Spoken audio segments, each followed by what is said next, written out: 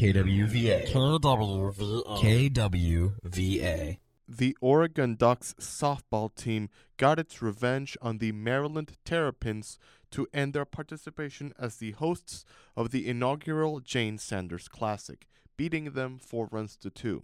The Ducks got a close win thanks to their good defense. Oregon coach Melissa Lombardi gave her thoughts on how the team played. I think this team always responds. They don't get what they want. They always respond. That's one thing that I know about them. And then I just think of the leadership that we have in our locker room. You know, you have 9 seniors. It's the most that we've ever had since I've been here. So just to see this group, you could see it very much player-led.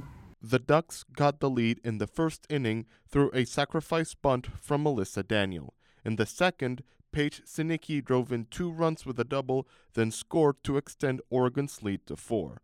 The Ducks were in control for the first 3 innings as the Terrapins struggled to get on base, but then the momentum shifted. In the bottom of the 3rd inning, the Ducks had runners on 2nd and 3rd, but left them stranded and lost all of their momentum in the batter's box.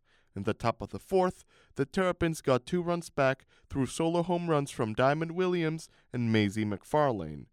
Maryland got opportunities in the latter innings to tie the game, but Oregon held on to win 4-2. The defense was key for the Ducks, particularly in the last 3 innings, as the Terrapins left 7 runners on base in the game.